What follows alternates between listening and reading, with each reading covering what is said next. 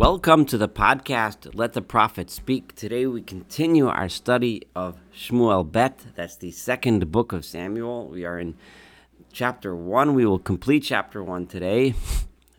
In the beginning of chapter 1, we read of how the news of the death of Shaul, of Saul, and Jonathan and Jonathan, and the defeat of the people of Israel at the hands of the Philistines at Har Gilboa, how that news arrived to David and his men who were in their town of Ziklag. Now that news arrived, today we are going to read the lamentation, or the dirge, or the song of lament that David sang in memory as he mourned over the deaths of Saul and Jonathan and the people. Several remarkable things about this. Number one, this is us being introduced for the first time to David as a singer, as a poet. In this case, over a particularly sad event. This is the David that we are more familiar with from the Psalms. Until now, we have seen David in many of his other manifestations as a military leader, as a leader of his group of men, and we've seen his modesty. We've seen his desire for a peaceful transition. We've learned many things about his personality and who he was. Now, we were introduced to his abilities in song and his playing of musical instruments, his sweet voice, etc. But now we are being introduced to him as a singer and a composer of poetry. So that this is the first time we're introduced in the text to that aspect of who David was. Vayikonein, this is verse 17, Pasuk Yud Zayin. Vayikonein David es hakino hazos al Shaul v'al Yehonasan beno. David lamented this lament, or sang this dirge over the deaths of Saul and his son Jonathan. Vayomer, and he said as follows, right? The first thing he referenced was Lamed V'nei Yehuda Koshet. He taught the sons of Judah to use the bow. Hinei Kituva al Sefer Hayashar. In other words, the reference here is likely to Saul himself. There's several ways of understanding this. He could be saying, as Rashi understands this, that now that they have passed on, we now need to teach the sons of Yehuda Kashet to use the bow.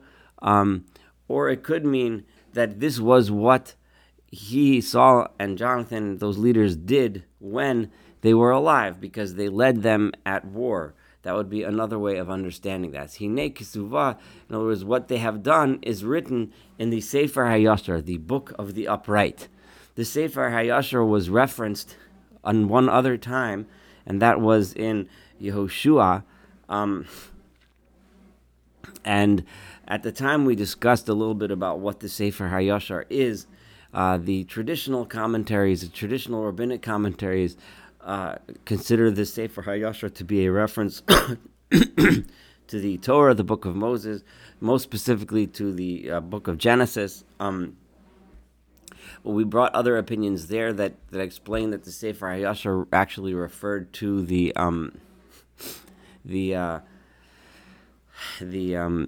a book that is no longer extant, in which many of these kinds of teachings were written, a book which we no longer have. Hatzevi Yisrael, this is verse 19, the glory, the beauty, the wonder, the greatness of Israel, al bamosecha chalal, is now lying dead, right, as a corpse upon your high places. Eich naflu giborim, oh, how the mighty men have fallen. Alba Mosecha Chalal, your high places, is a reference to Har Gilboa, the mountain of Gilboa, upon which this disaster occurred. So on your high places, Chalal, upon there the corpse lies, the bodies of the dead. Al Tagidu Begat, don't tell those people in Gat. Gat, again, is the capital of the Philistines. Don't tell them about it. This is kind of a rhetorical way of saying Al Tivasu B'chutzos Ashkelon. Don't say this in the streets, the marketplaces of Ashkelon. Don't tell them how we lost. Right? Obviously, this doesn't mean literally. Clearly they knew, but remember, don't tell them how we lost, because pentismachna benos plishtim, because of course the daughters of the Philistines will be rejoiced. Penta alozna benos arelim, the daughters of those arelim. Here David refers to the Philistines, who he hasn't yet formally broken from them. His ruse was that he was living among the Philistines to stay away from Saul, to escape from Saul's wrath, but now he doesn't need them anymore. So now he openly refers to the Philistines as the Arelim, the uncircumcised ones, which is obviously a derogatory way of referring to the enemies. Don't tell them about how they've fallen, how the great leaders have fallen, because they're going to be happy, they're going to sing and dance. Hare Vagilboa. This is a kind of a poetic way. Oh, those mountains that are in the region of Gilboa, Altar v'al motar aleichem, let there be no dew and let there be no rain upon you. Usedei tirumos, and let there be no lofty or uplifted fields of of bounty, of fields that produce a lot. Which would be a sedei truma, a field from which we can derive benefit from. Why should like as if the mountain itself should mourn? Kisham nigal magen giborim, because it was over there that the shield of the mighty ones was rejected. Nigal is a language of Gaul, was rejected, was spit out. Magen Shaol, the shield of Saul, Beli Mashiach Bashamen, with it no longer is it anointed with oil. We've seen this in other places. The custom was to smear the shield with oil or fats in order to make them slippery, so that arrows would slip off of them. Midam chalolim, from the blood of those that have been killed. Mechelev giborim, from the fats of those mighty men. Keshet Yehona, son, the bow of Jonathan, Lona Sog Achar, never turned around. In other words, Jonathan, in his brave and with his courage, with his might, with his bravery, never turned back. He kept up the fight. David obviously didn't see this Jonathan fighting, but he knew what kind of a fighter Jonathan was. That he's not the kind of person who would back off. The opposite of what that. Of what the Amalekite who brought the news, who said he was going to die anyway, so I killed him. Jonathan was the kind of person who fights to the finish. V'cherev Shaul lo tashuv rekam, and the sword of Saul lo tashuv rekam would never return empty. In other words, Saul was such a mighty fighter that he would, when he went to battle, it would always be successful. It would always kill some of the enemies. Is of note here, David is differentiating here, saying Jonathan was lo nasog achar, never turned back out of fear, whereas Saul actually did commit suicide, which certainly can be interpreted as a sign of weakness, as a sign of cowardice. But David, rather than criticize Saul, he just complimented Jonathan, and then complimented Saul for other things, his battle during his lifetime. Shaul v'Yona, son, and this is remarkable because he's praising Saul, who of course, as we know, persecuted him terribly, but now he's gone, and David, rather than knowing that he is destined to become the king and take over the kingdom from Saul, he doesn't want to denigrate his predecessor and say, "Oh, my predecessor lost. My predecessor was a loser." If you look at some leaders that are much more arrogant than David was, they criticize their predecessors and constantly talk about them as if they were nobodies, as if they were terrible, as if they were, and I'm the greatest, I'm going to be the greatest. David did not want to portray that kind of transition. David wanted to portray his predecessors as great, as beloved, and that he is continuing on in their tradition, even though it was clear and obvious to everyone that David and Saul didn't exactly get along very well with each other, and Saul certainly did not treat him that well. But so there, in this verse in 23, Shaul v'Yonasan, Saul and Jonathan, and this next verse is famous. It's spoken of many often at funerals. They were beloved, and they were. I see a translation for ne'imim is cherished. Ne'im is they were sweet. They were people that everyone honored and cherished and loved b'chayim when they were alive. Uv'mosam lo nifradu, and in their death they did not part ways. They did not separate. They stayed together until the end.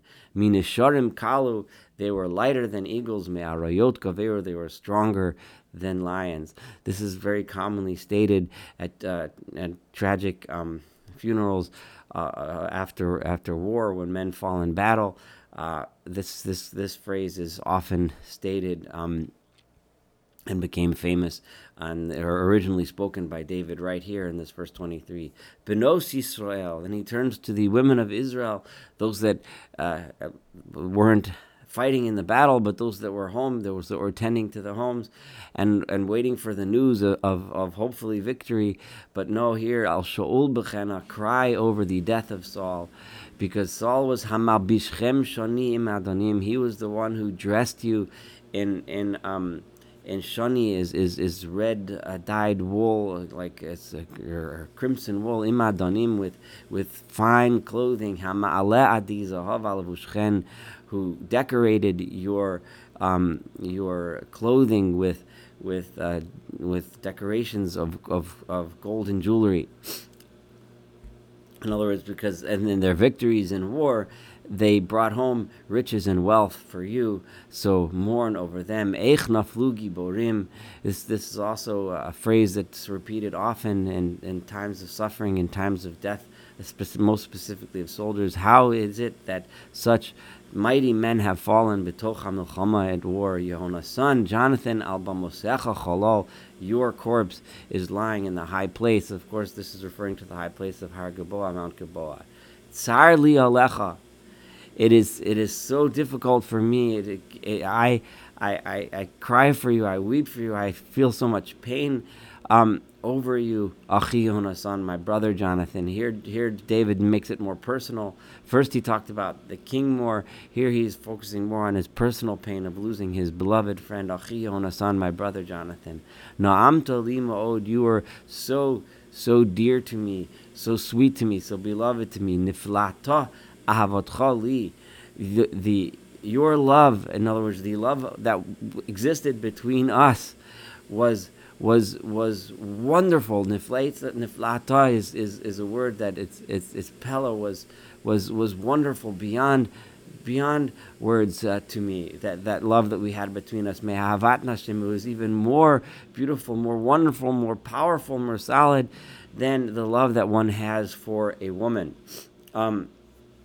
And David is here lamenting the deep love, the deep bond that existed between him and Jonathan. Eich naflu giborim. Again, this phrase repeats itself. Oh, how is it that such powerful men have fallen? Vayovdu klei milchama. And those that were the tools of war, in other words, these were the people that fought the war. They were the tools by which the people of Israel defended themselves against their enemies. They have been lost. They are gone. This concludes this chapter, and this concludes the lamentation, the dirge that David sang over the death of Saul and Jonathan.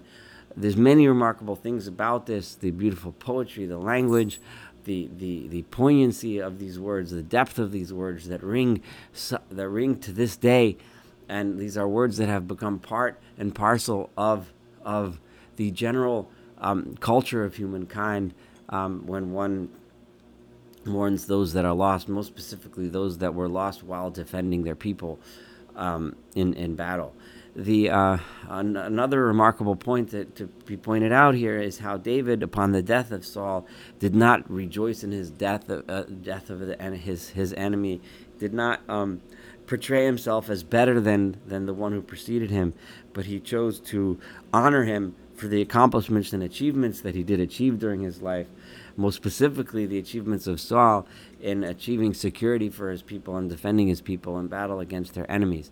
Thank you so much for studying this together with me today. Looking forward to studying the next chapter, chapter 2, and of course the rest of this beautiful book of Samuel together.